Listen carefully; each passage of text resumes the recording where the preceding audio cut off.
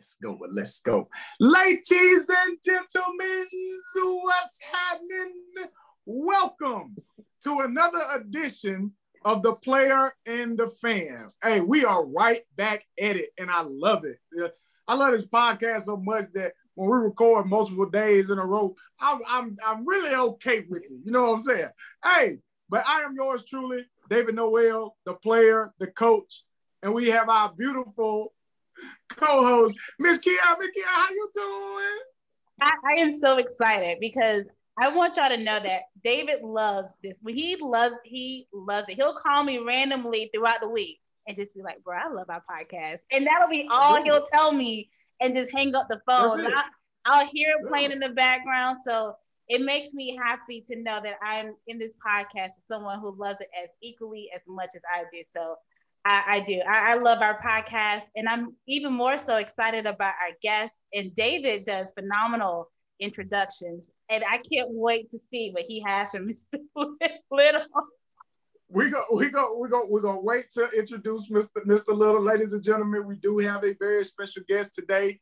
But like again, just to go back to the podcast, we get a chance to just talk on here. We get a chance to express our feelings, and a lot of it is about the University of North Carolina and the basketball program there, but we also spread it throughout the ACC.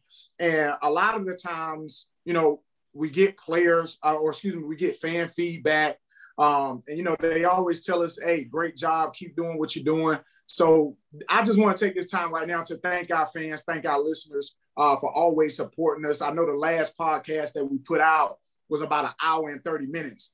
And I had so many people hit me up like, yo, I listened to every bit of it. Yes. And I loved it. You know what I'm saying? So I just want to take this time right now to thank all of our listeners, all of our fans.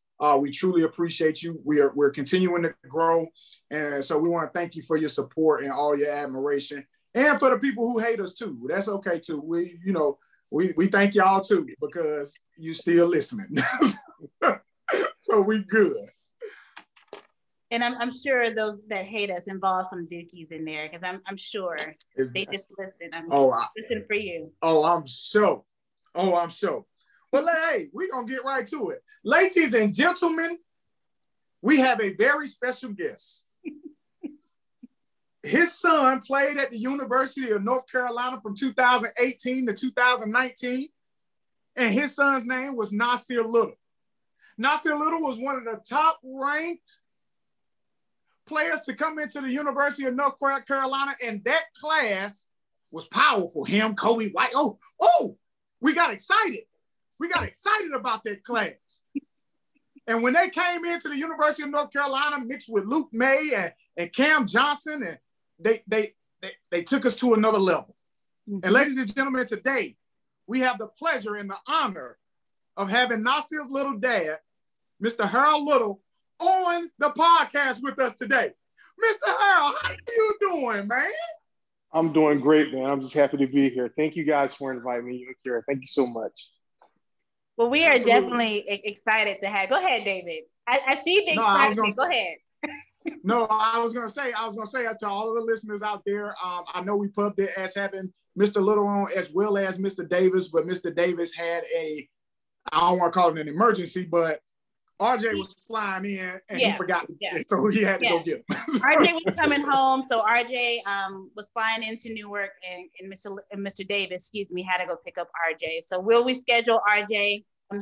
Will we schedule RJ's dad another time?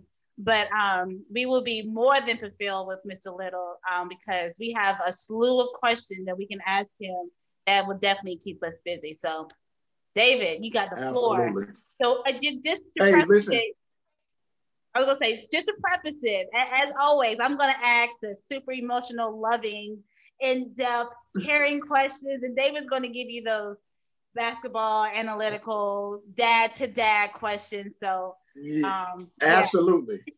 And so first off, again, Mr. Little, thank you so much for joining us again. And I want to get right to it because I know a lot of UNC fans, when Nassir came to the University of North Carolina, like fans were excited.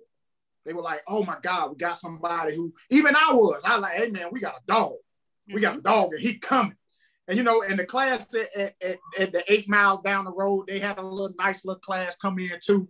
So, you know, when we got Nassir, it just kind of upped our class a little bit. So I was excited about that thing. And when Nassir got there, his struggles or his learning curve was a little bit delayed. And so I want to start off right off the bat. How was it for you as a father watching your son grow so much through the high school ranks, get to being a McDonald's All-American, watching him perform, and then get into the University of North Carolina and having certain learning curve struggles as that? All right. So for us, our expectations were kind of tempered, to be honest with you. I think we're kind of realistic and pragmatic about most things. So with Nassir, our thing was like, he's a kid who didn't start playing basketball until he was 13. My wife and I were both in the military. So we were living overseas, traveling a lot. And Nassir was a soccer player because prior to coming back to the States, just prior to his 13th birthday, he was playing soccer over in England. So when we got back here to the States, he was a relatively tall 13-year-old and started playing for his junior high team. And we weren't really expecting anything for him playing basketball anyway. So as he started to tell us, hey, mom, dad, I'm really interested in basketball. I think I like it. And when he started playing, they were winning.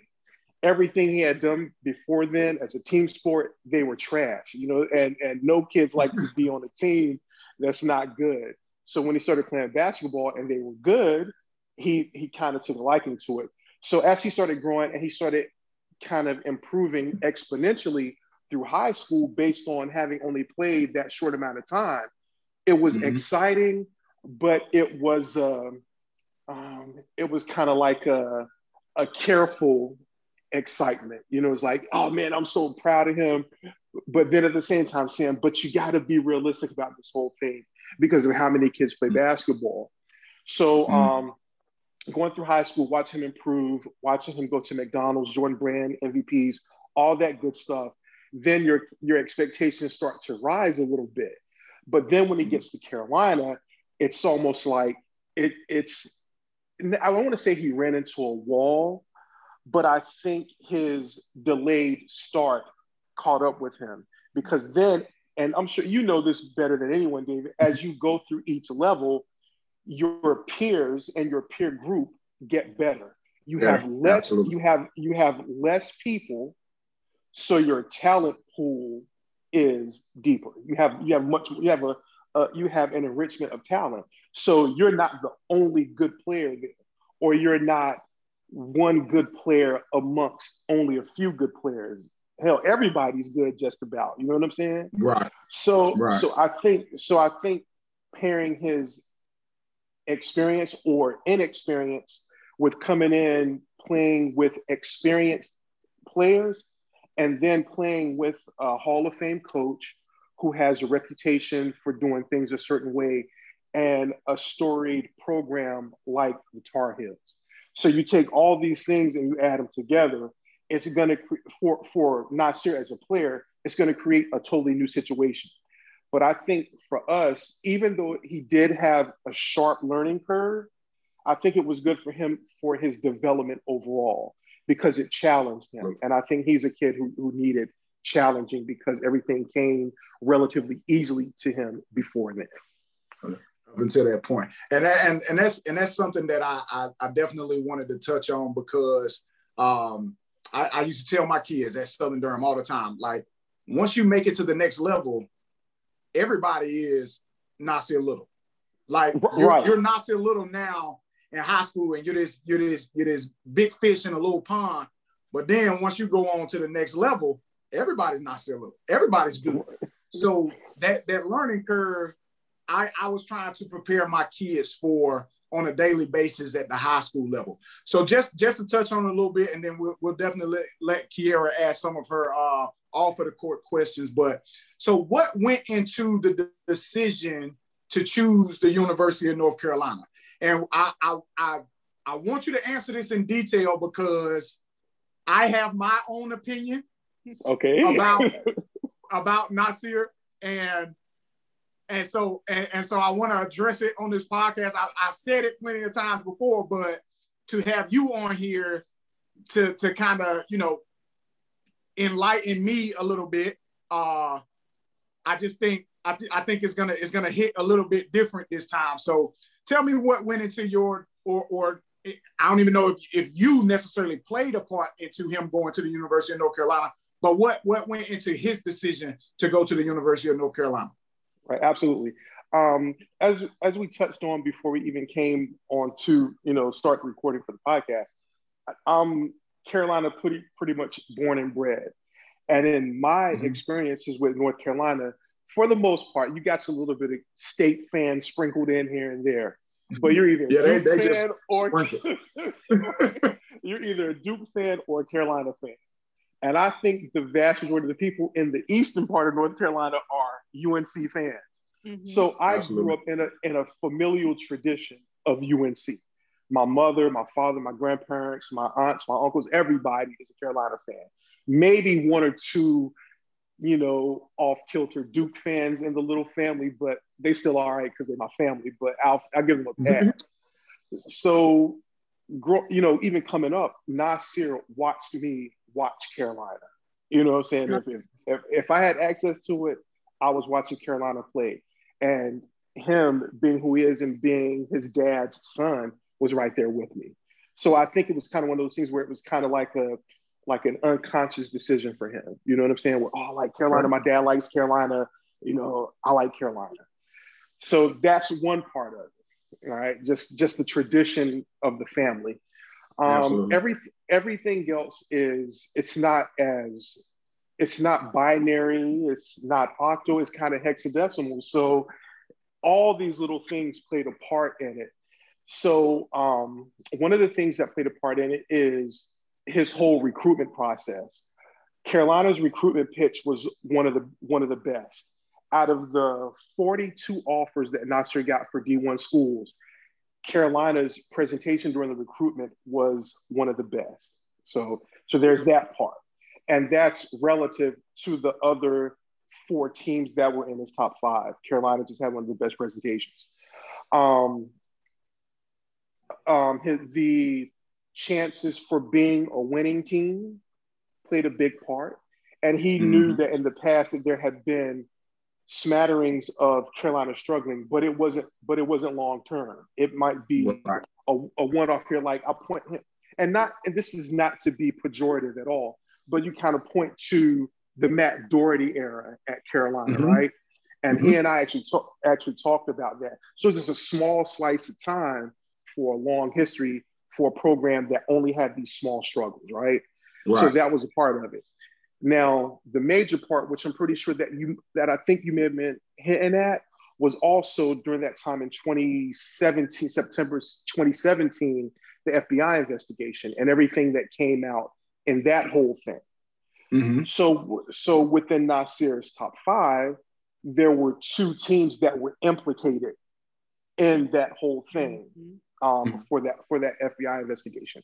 So for me as a father, I wasn't trying to make a decision for him, but to give him more of like a big picture outlook, to say you can't only think about going to school. You have to take the wide angle view and look at everything that's in front of you and everything that would be associated with it.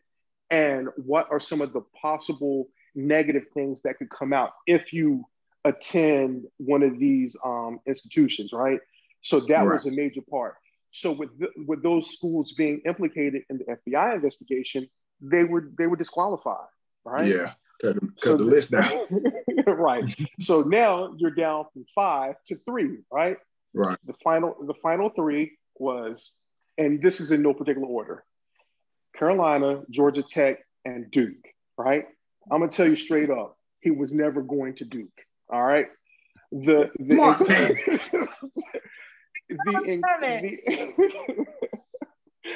inclusion of Duke was more of like a ego clout thing amongst the peers, as a quiet way of saying to all the peers in the class group, like, you MFs know that I can go to Duke if I want to, right? Right.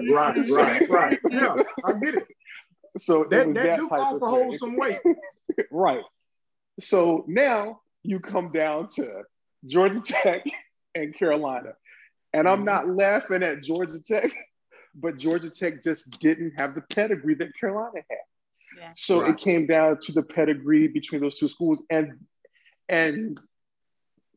it was a bare knuckle fight that Carolina just pummeled Georgia Tech, and they stood they had a little bit of a chance. All right. They had a little bit of a chance because they had a Black coach there that we were very fond of. Right. We were very, very fond of. And one of the things that made us want to consider going there is that the Black coach who was there at the time, and I'll say his name is Darryl LeBerry, who was recruiting, he was Nas's recruiter. And I think it would have been kind of a good thing for him to get a pull of a recruit like Nas. And it would have given him some leverage moving forward in the coaching world. Gotcha. But ultimately that didn't work out because they had some issues down there at Georgia Tech. But I would be remiss not to add, there was another contender that wasn't a top 5 that was in consideration, and that was Florida State. All right. I mean, I would have liked that, honestly. I would have liked to see Nas under Coach Ham. And not so much Coach Ham, but Coach Young, CY. CY was Nas's recruiter. So there was some consideration about going to Florida State, but being principled, I said Florida State wasn't in your top 5. And it almost makes you look like a liar if you go to Florida State and they weren't in your top 5, because that says your top 5 wasn't your top 5. Right. So it came down to a matter of principle. And I'm not perfect, and I got a lot of things wrong with me, but I try my best to be a principled man. And I try to pass that on to my son as well. So it came down to that, an integrity and principle thing. And that's kind of how Carolina went out. Now, do you want some really good scoop? Just give us a scoop. We'll start right here. Give us a scoop. All right. So that was the nuts and bolts of him ending up at Carolina. However, and like I told Quierra, it's the first time I'm ever saying this publicly. You guys are getting a scoop on this. Let's go. The player gets the scoop, baby. All right. Nassir was originally going to Arizona. Really? Yes. Yes. But they were implicated. Were implicated, yes. But they were implicated in the FBI thing. I mean, so a week before that information came out, we were at Carolina the week before on his official visit, the week before that information came out about the FBI stuff. So it was going to be 3 official visits: Georgia Tech, Carolina, and Arizona. He wasn't going to do official visits to Duke. You know what I'm saying? He was not going to do an official visit to Duke. He just wasn't going to do it. And obviously Miami, we had gone down there a couple of times and they were implicated. So he never got a chance to do that because of the hurricane and everything that happened at the time. So when Arizona came to visit us, he was just like, the things they were saying are the things that any recruit wants to hear. And it sounded good. It sounded really good. And to be honest with you, I believed him and he believed him. And he was like, yeah, this is what I want to do.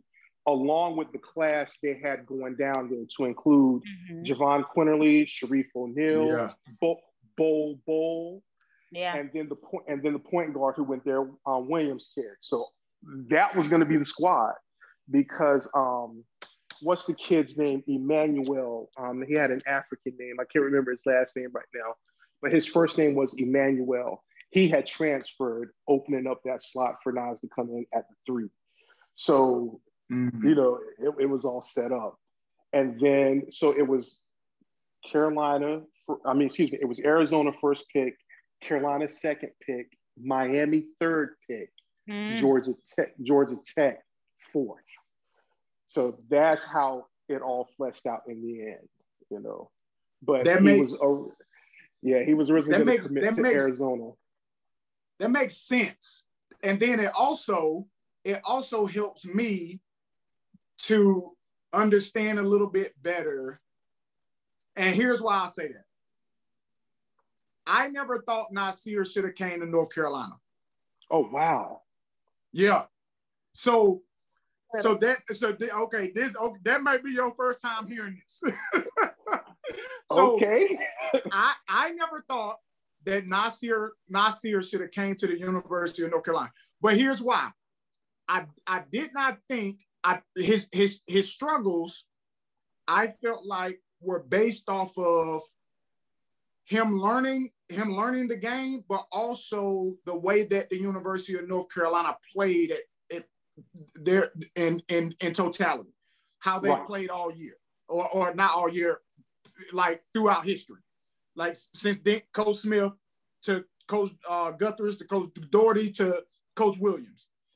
I didn't think his game fit the way that the University of North Carolina played. Right. And here's why. Nassir Little was an attack the rim kind of guy, and also a little bit of an ISO guy. Right. And so I thought his game would fit somewhere else better. Now, mind you, as a regular fan, you are excited to get a kid like Nassir Little, top 10 recruit. Oh yeah, we got us a good one. But me, David Noel, you know, player, coach, like I was looking at his game and I'm like,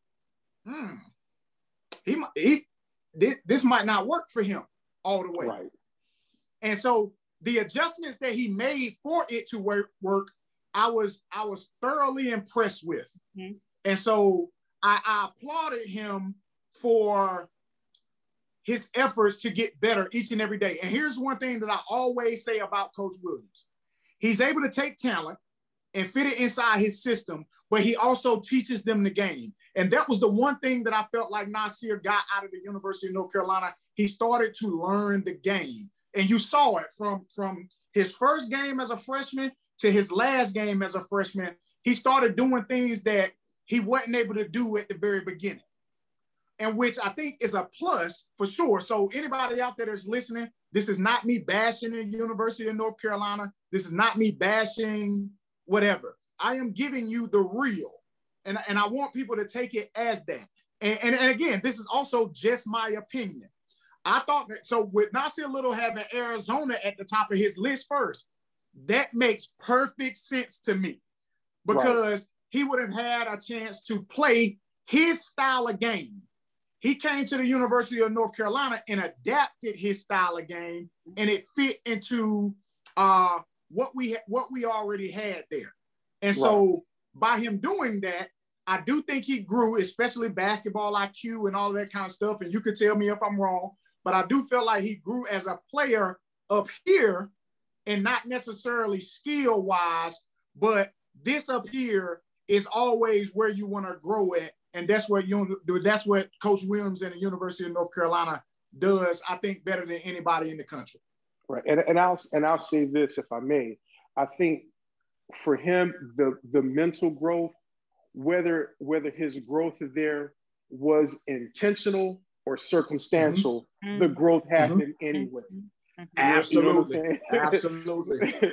So I think with him also too, I think he started out hot. So he came out at Wofford at the opening game and did fairly well. Then he came out against Elon and was like, oh snap, this the kid right here. Yeah. And then as he had the ebbs and flows, I think he had some struggles with confidence. And I think when you come from a situation where you're the man, you know what I'm saying? And you can do darn near anything you want to do on the court at any time, because there's nobody as good as you. especially when you're playing in the small classifications in a big state like Florida. You know what I'm saying? So to play they were 3A at the time. So he was going to a private school down here that has 700 kids total. You know what I'm saying? So you're playing other schools in your district and your conference who are of the same ilk. So there's no small classification that's going to be able to deal with a player like Nassir Little. And you couple him on that team with other players on the front court who are 6'10", 6'9", 6'8", 6'7", 6'6". They're the biggest damn team in the classification in the state. You know what I'm saying? So so I think having to do his mental adjustments from being the man to a degree being one of the guys, right? And then you're in a situation where you're playing behind, regardless of what anyone says, an eventual North Carolina legend in Luke May for the shot, for the shot that he had against Kentucky. And then you're playing against the lottery pick, eventual lottery pick in Cam Johnson. So you're coming to this situation and it's going to be tough to get those minutes behind those types of players. And I think that was something that we didn't fully evaluate in the decision in doing that. But in no way do I want to, I'm not trying to imply that it was the wrong decision, but there could have been a better decision. And the one thing I will never do, because like I said, I try to be positive and pragmatic about things. You can never, and I hate to get all esoteric and stuff, but you can never argue with God's placement. And it was just where he was supposed to be to get to where he will eventually go. That's the way I look at it. And Mr. Little, you're gonna have to like here on the Play and the Fan, we don't be using big words like that. So like so you know what I'm saying? I'm just gonna put it out there. No, we did a context clues. Yeah, you know what I'm saying? I'm gonna look a couple of these up, you know what I'm saying? For myself, because I want to learn too. But so I'm gonna do that.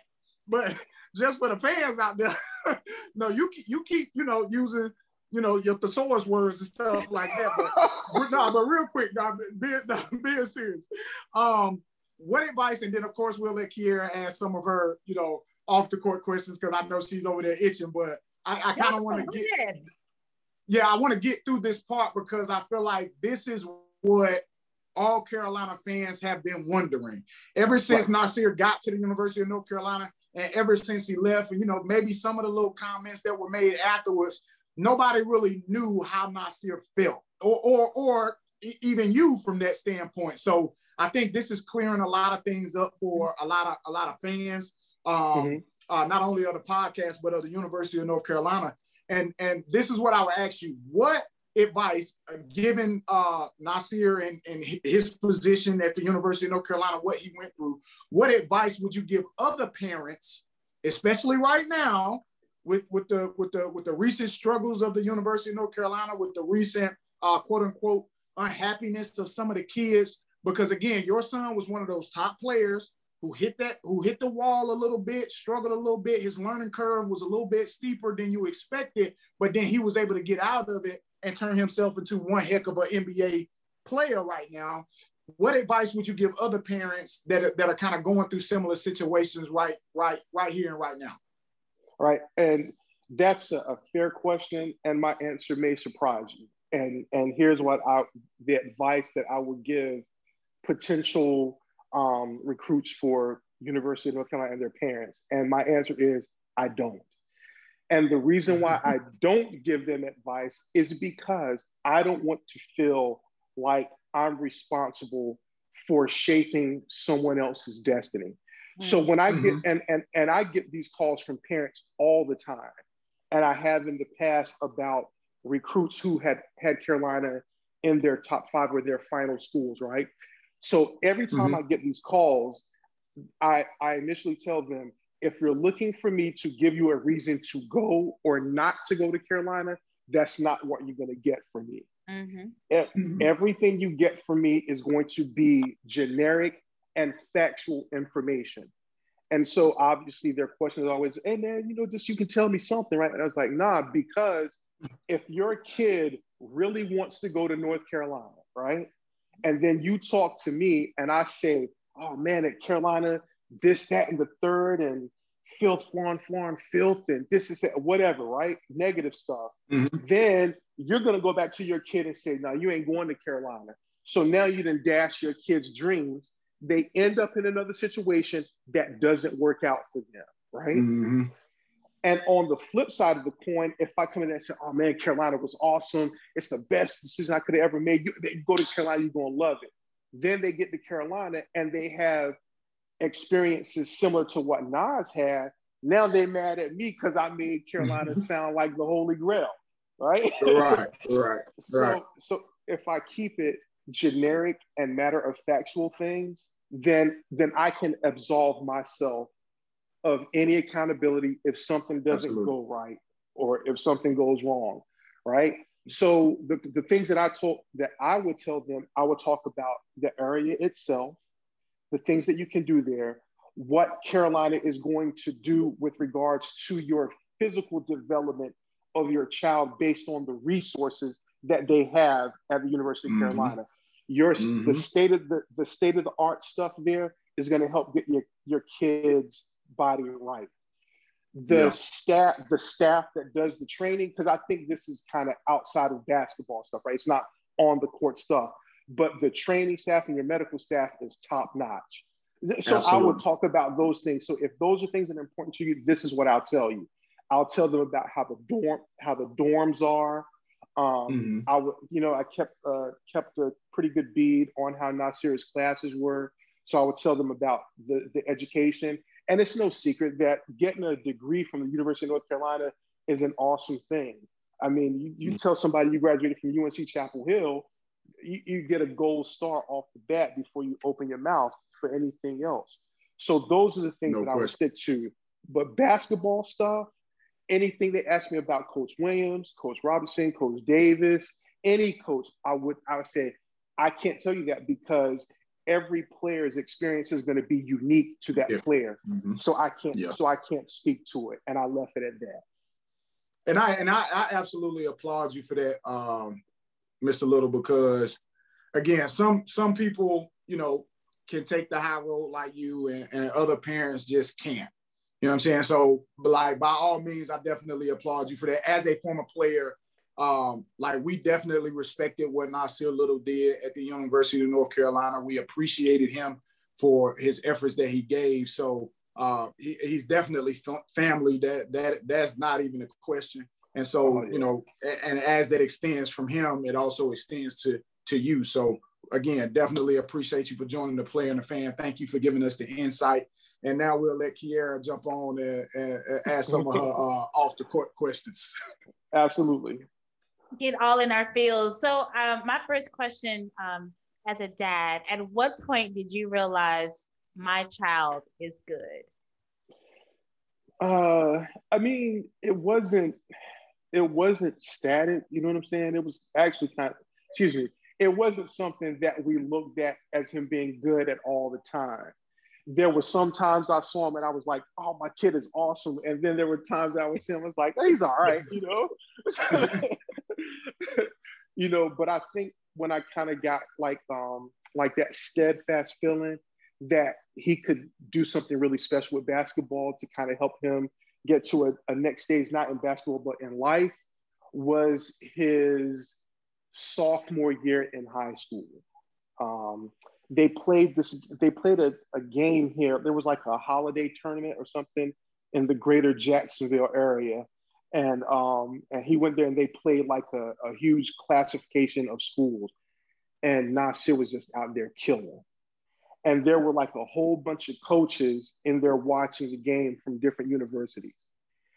And there's a guy that I would consider to be sort of a maven here in Florida with regards to basketball, and what's Scott's last name? I can't think of his last name, but his name is Scott, and he owns Hoop Exchange, Mm-hmm. He found me after the game, and he was like, "Hey, Mr. Little, I'm telling you, this kid is good. I got all these coaches asking me about him, you know, from this school, from that school, such and such and such." And at that moment, I said, "Okay, Nassir might be a little bit special." And I coupled that with him being like a diagnosed OCD from the time he was a kid. You know what I'm saying? Everything had to be perfect for him. He had to do everything the same way all the time. And if he didn't, it ruined his world.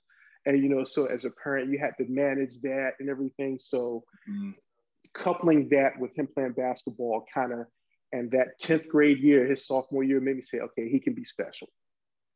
So I've spoken to Nas, and he was actually in our clubhouse one night, and Shamad Williams actually complimented Nas about how eloquently he speaks. Like Nas is literally like one of the few athletes that you can talk to, and his conversation is just so deep and so genuine, and his vocabulary is very vast, a reflection of his father.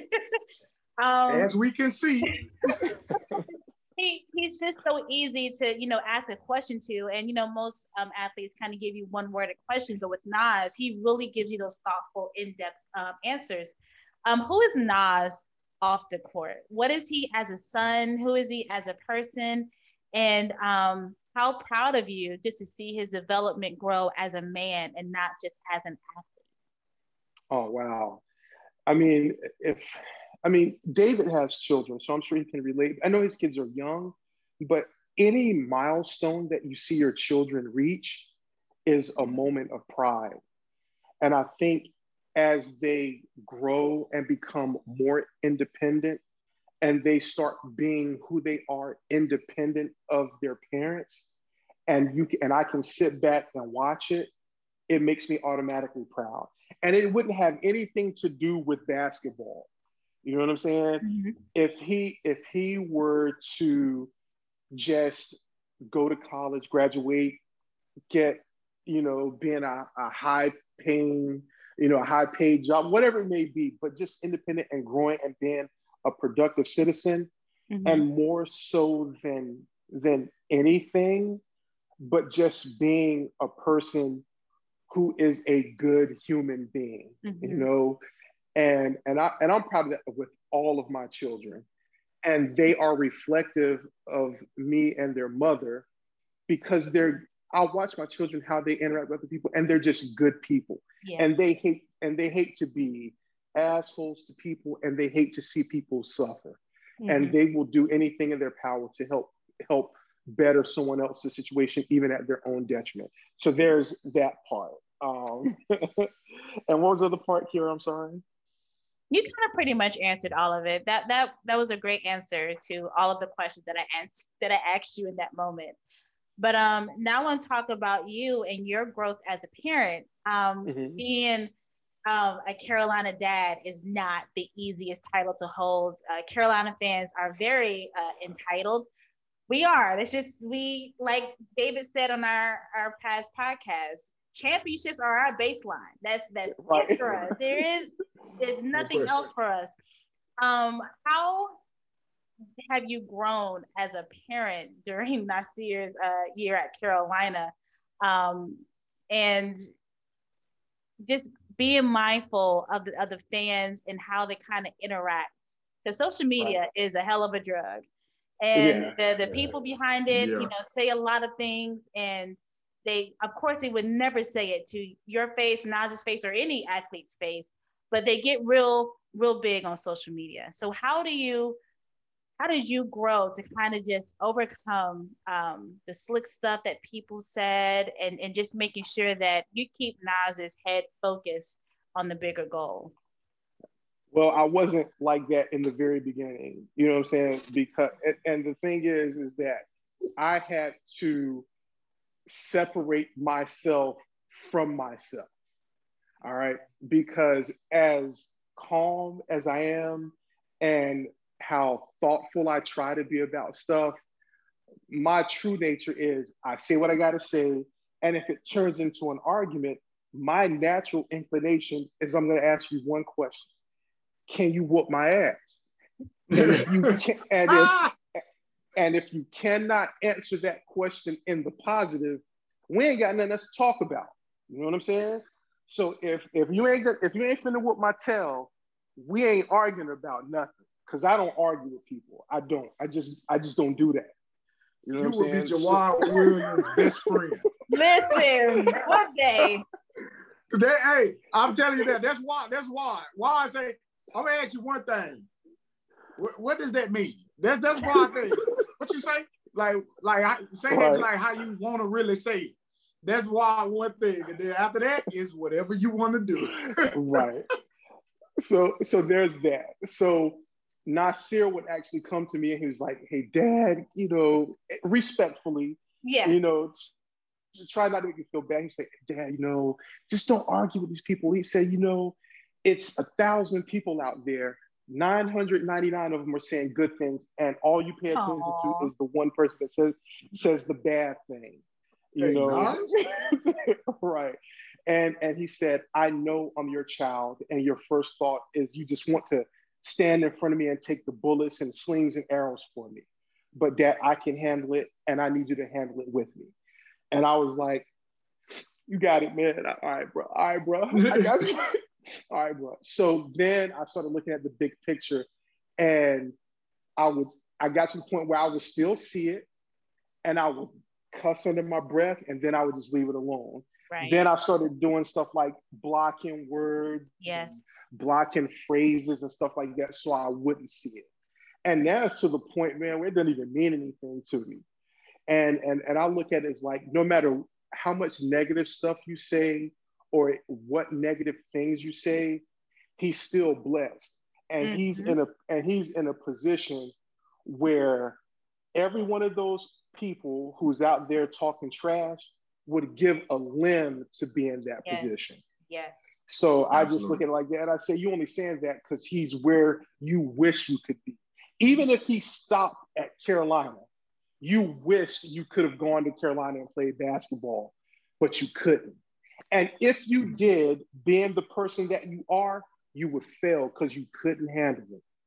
There's no one out there talking trash who can handle the stuff that these young men and women handle in college athletics. Nobody. It takes a special person to do that stuff. And all those young men and women are special. And that includes my son. So that's how I approach it.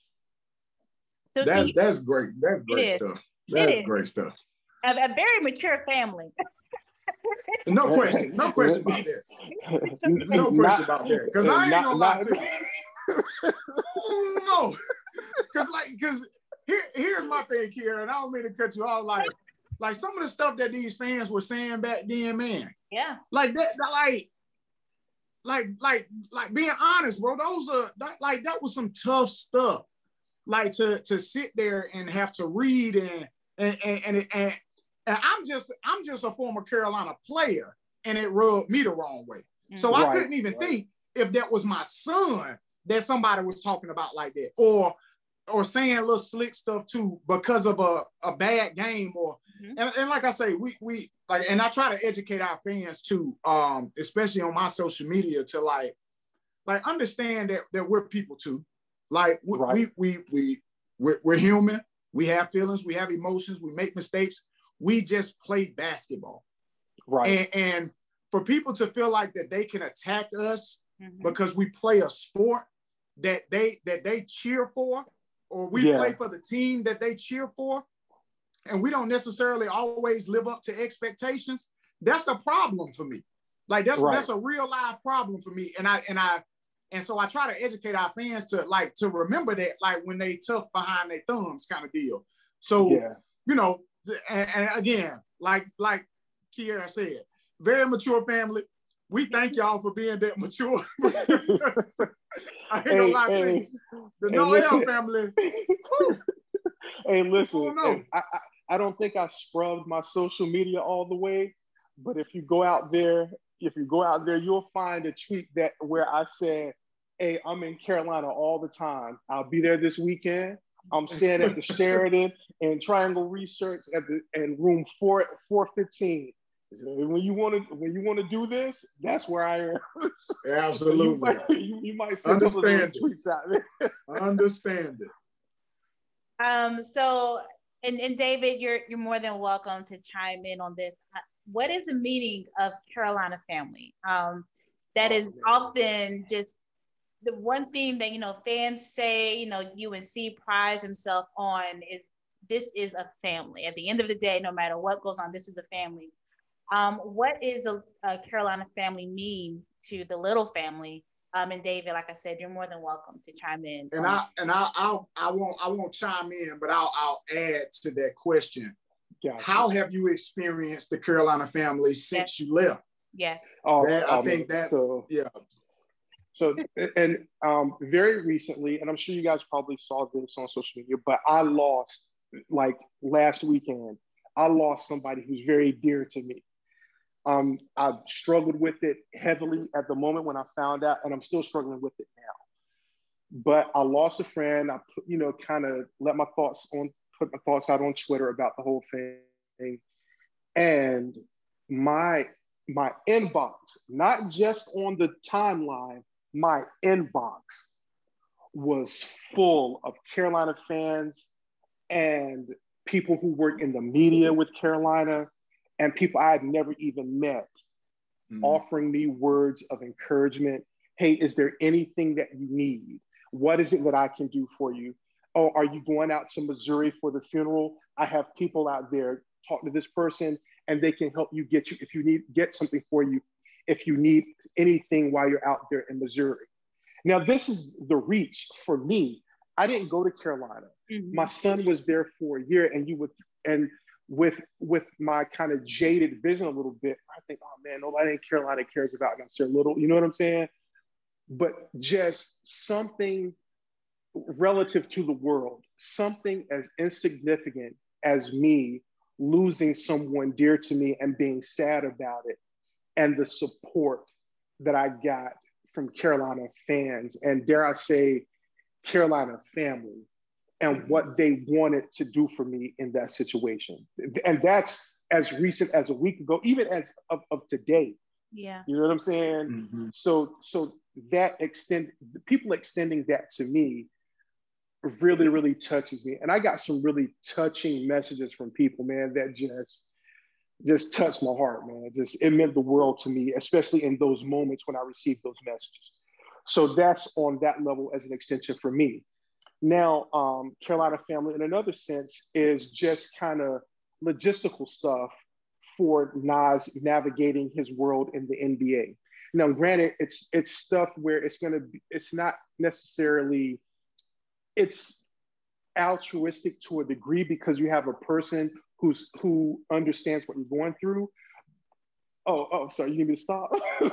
No, I'll tell our fans, message. Another one of the words. Right. So Randy, you people are doing things from the kindness of their heart, but there's going to also be some benefit in it for them. So my previous job, I was working for a fuel transportation company, right? And I worked in the administrative office there, running the training program for the company.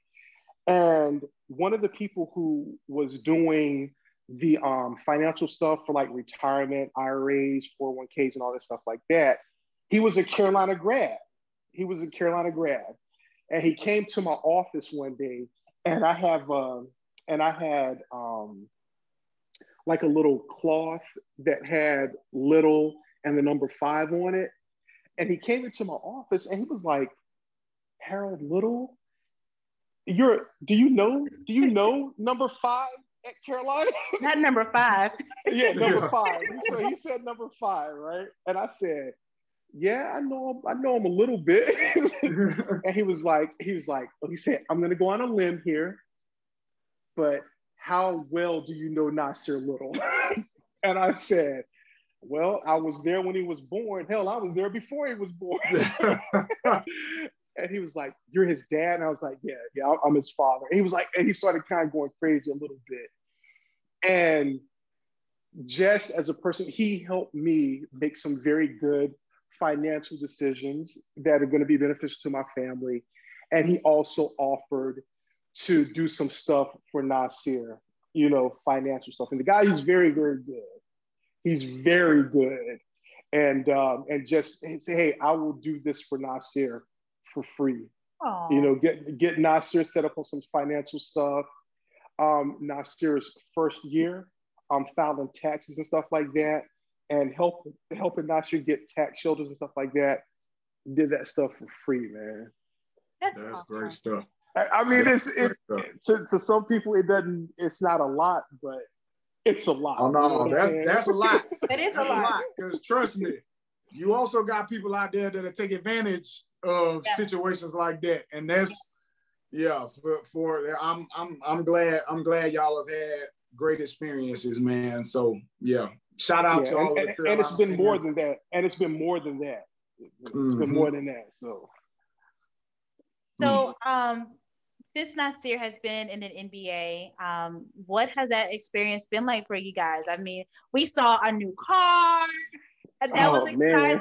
Look, bro, he's doing exceptionally well, and you know, just you can tell that he really enjoys it, and he just seeing his tweets and seeing him bonding with other NBA legends has been exciting to see, and to see his trajectory and grow.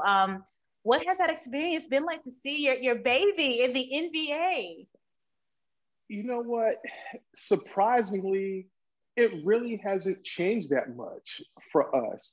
I mean, granted, I think by extension, you're proud of your kid when people notice him and they know who he is and all this stuff like that. You beam with pride. But for our day-to-day machinations, nothing has changed. You know, I go to work every day. You know, I come home, you know, I got a honey-do list, and, you know, nothing's really changed. You know, it's just that we try to do things, we try to carve out space that we can go see him as often as we can. But my wife works for him. So she gets to see him more than anyone. And you know, and moms, how they are with their babies. I mean, for her, she doesn't even call them Nassir. It's always my baby, you know. Aww. So it's, you know, with that. So we just kind of go about day-to-day life and not be a hindrance to him. You know what I'm saying? We just try to because the NBA life is hard. Being a fan for all these years, you think it's easy living and easy going, and that junk is hard. It is a job. And basketball loses a little bit of its luster when it becomes a job. Yeah. And if you can continue to do it at a high level and still enjoy it when it's your job, that says a lot about you as a person. Yeah. So we try to behave and move in a way that's going to make it as easy as possible for him to do his job. You know what I'm saying? So whatever support that he needs, we try to give it. Now, my thing with him also is that he's so young. I didn't realize how much stuff he doesn't know. So for us, it's like we're filling in all these gaps, and you say, God, he makes all this money, but he don't know shit. You know what I'm saying? Right. So we're there filling in a lot of the gaps for stuff like small stuff, like sending your clothes to the cleaners. You know what I'm saying? Like, little small things that he just won't pay attention to. So we try to do those types of things for him and fill in those gaps and ease him into full-fledged adulthood. Because he just didn't get to experience a lot. The NBA is the first job he's ever had in his life. You know what I'm saying? Yeah. So he's learning all this stuff, and that's how we try to help him.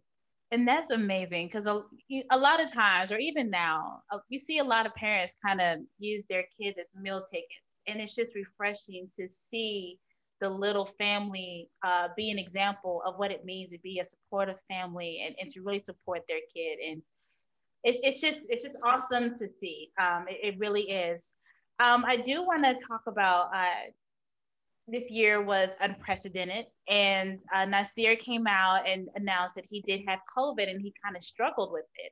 What was that like for you guys as a parent, and your wife works with him, and you said that she was there with him, just to know that your kid kind of was impacted by such a horrible year? Yeah. The same time he had COVID, I had COVID. Oh, Jesus. So it was Nassir, myself, and my younger daughter. All three of us had. So we ran the spectrum of the impact of COVID. I had the most mild experience with it. So the only thing that I had, I was fatigued, headaches, and I lost my sense of smell. You know what I'm saying? So I didn't have coughing and nothing with my lungs, none of that stuff. But I couldn't smell anything for 2 weeks. You know what I'm saying? That's hard. That's horrible. My daughter, she was in the middle part of the spectrum where she had the runny nose, the congestion, diarrhea. She couldn't smell, nor could she taste, fatigue, headaches. So she had, just added on symptoms to what I had. Then you get to the far end of the spectrum with Nassir, where he had the body aches, he couldn't eat, he couldn't drink, fevers. He had the alternating between fevers and chill.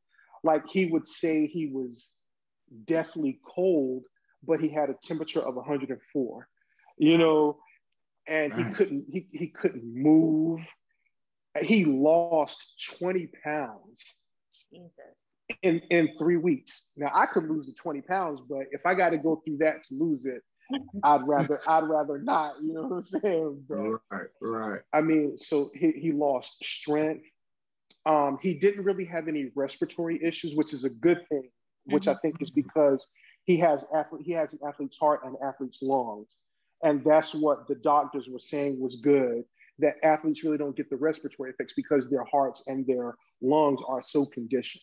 So he didn't have to deal with that, but everything else on the bad side of COVID, he had it. I mean, and he got to the point where he actually just said, I don't think I'm ever going to play again if I'm feeling this horrible. And he was miserable. And as a dad, man, I'm here in Florida. He and my wife were out in Portland, and I'm just getting updates every day via FaceTime, and I'm crying because there's nothing I can do. And it's just like, it's the worst feeling in the world when you have a child. And I keep saying child, but he's a grown man, he's 21. But you have your child and there's nothing you can do to make it better for them. And you're helpless. And I'm just like, you know what I'm saying? There's nothing I can do. And my wife did her best. And so what she did was, he has a really nice house out there in Portland. So he sequestered in one corner on the second level of his house, right? And my wife would just kind of take stuff in here. She would be suited up and all that good stuff like that, and take him his stuff and everything and try to get him to eat, but he couldn't hold it down. It was miserable. And when he got back on the court in January and he hit his shot, I cried because I knew what he had gone through to get there. So it was really tough, man. It was tough. Well, to get on the lighter side, his foundation, the Nassir Little Youth Foundation, tell us a little bit about that and the scholarship that had you beaming on social media. Wow. Okay. So it's more so, again, with us, it's like any good fortune, we feel like any good fortune that we've experienced for the most part has never been on our own doing.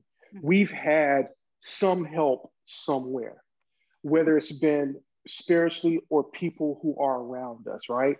So we took and we looked back at Nassir's journey through basketball. And when you play high-level travel basketball and stuff like that, it's expensive.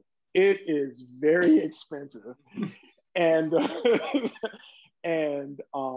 there were a lot of benevolent people who donated money and time to ensure that it wasn't too much of a stressor for us. Nassir's first year of playing high-level travel basketball was after his sophomore year, and he started doing a lot more cross-country travel. Our family personally spent $22,000 over a summer. That's plane tickets. Yeah, in the summer, because it's plane tickets, hotel rooms, food. And after his sophomore year, Nassir went over to Europe with Adidas. And even though Adidas paid for a lot of the stuff, there was still stuff that we had to bear the cost of. So all of that stuff, man, it was like, look, we do okay. We're not rich by any stretch of the imagination, but we do okay.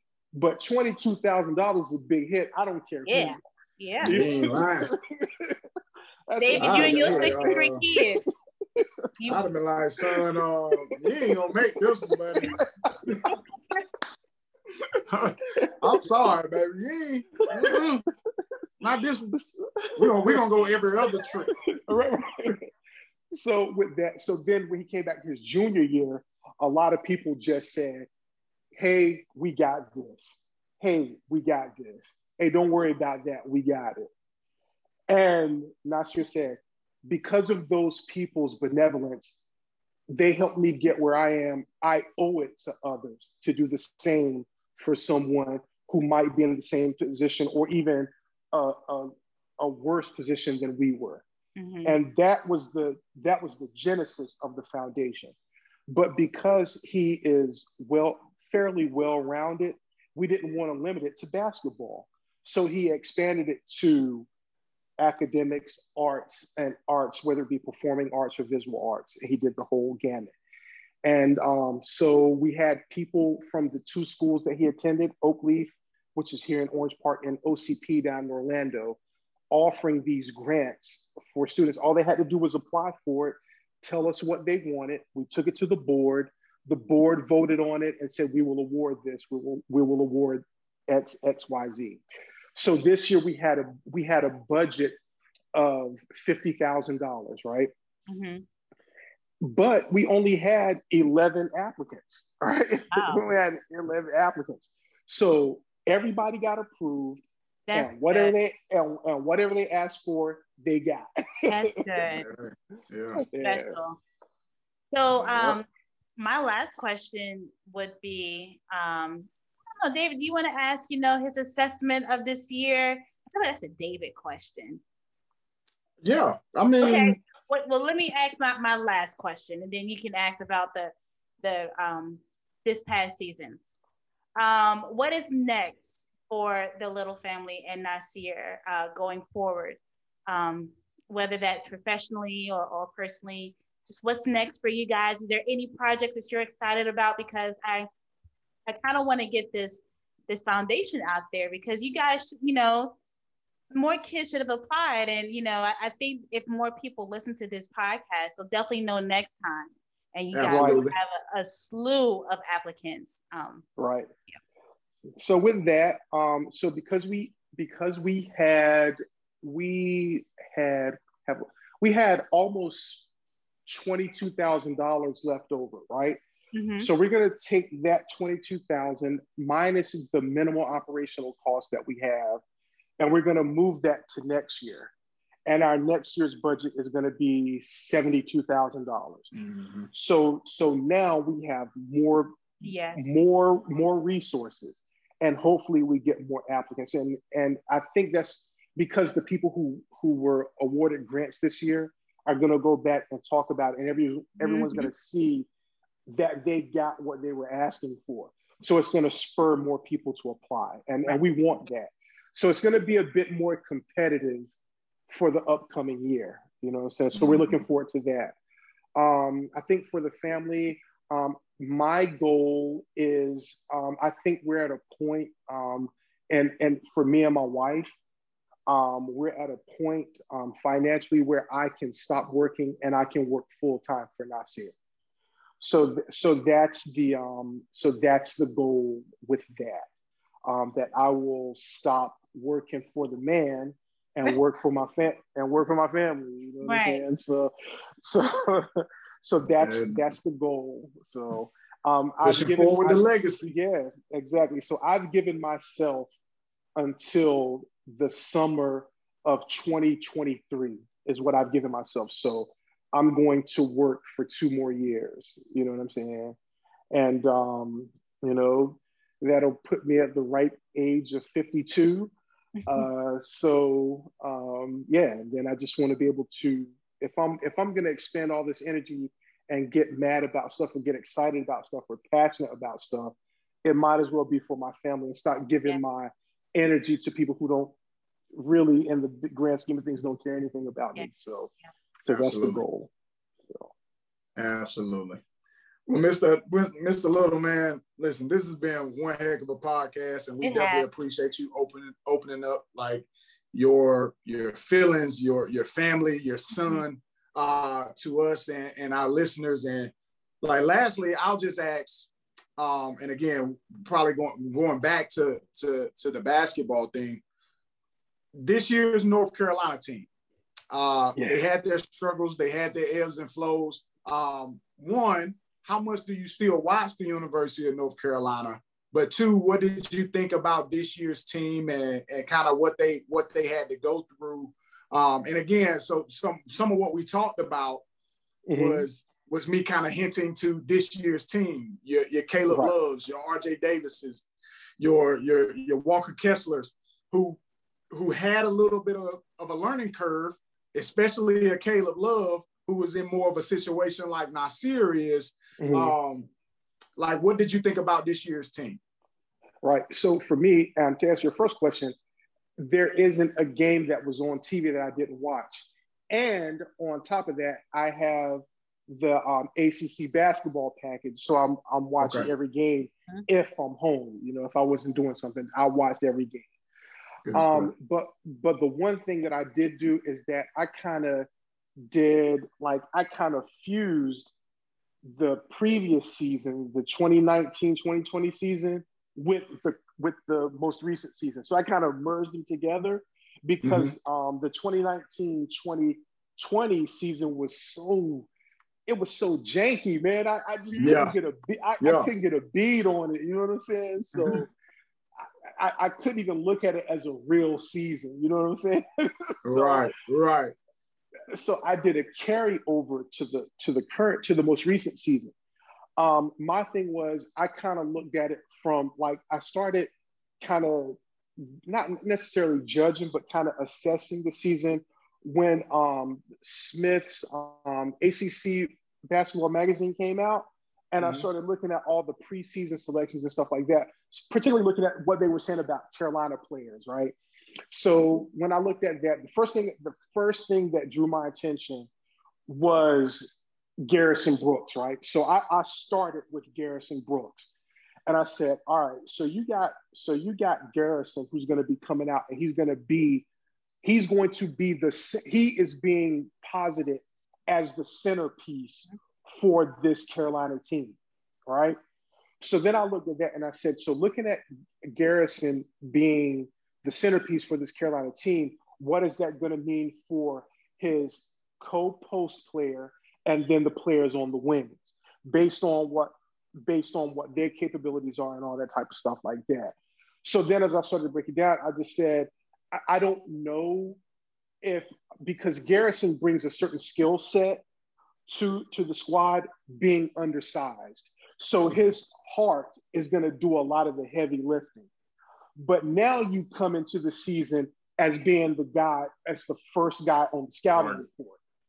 So I didn't know how he would respond to being the first guy on the scouting report. And I immediately felt that might be a little detrimental to the team concept, because now he's not going to be able to do what he did the previous year because everybody's focusing on him. So with that being the key, now that's going to call for Armando, right, who's an experienced player, Dayron, and what I thought was going to be Sterling and then Walker, right?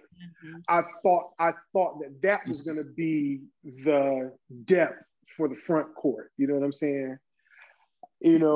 But that wasn't the case. So I thought that Armando was probably going to have to be, I want to choose the right words because I don't want to sound like I'm being negative, but I thought that he would have to be more aggressive on a more consistent basis. Mm-hmm. Is what I thought that he would have to do for them to have success with the system that Coach Williams runs for the two bigs. I don't necessarily think that he did that all the time. And I think that he had to find external motivation more frequently than he should have. That was the theme of this year's team. This team had to do that quite often this year, call on external motivation to like each player. It seemed like it's never seemed like anybody came out, or we never came out as a team like for everybody ready to punch somebody in the mouth. Like it was, all right, one person might come out this game, the other person might come out next game, but everybody had to find that external motivation. And I think that's what was kind of detrimental to our season this year. Right. And I thought Playtech was going to play a bigger role with outside shooting, but I was so busy looking at Playtech to be the outside shooting force, I didn't even pay attention to Kerwin Walton, what he was going to do. That kid, I like him. Yeah. I like him a lot. I like him a lot. So he was definitely a diamond in the rough. Definitely got to get better defensively, which he did throughout the course of the season. But I think Kerwin Walton, if he can continue to if he can start to be able to put the ball on the floor a little bit better, his handle gets a little tighter, Kerwin Walton can be really, really dangerous for the University of North Carolina. Right. And I'm thinking also too, that point guard who is not necessarily a scoring point guard, but a point guard who's a distributor and sees the floor and create opportunities for the other players on the floor. I think that's going to be key. Yeah. Well, that is it. I think RJ Davis can take that over. Yeah.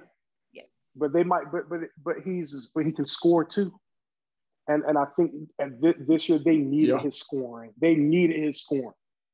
And, Yeah, agreed.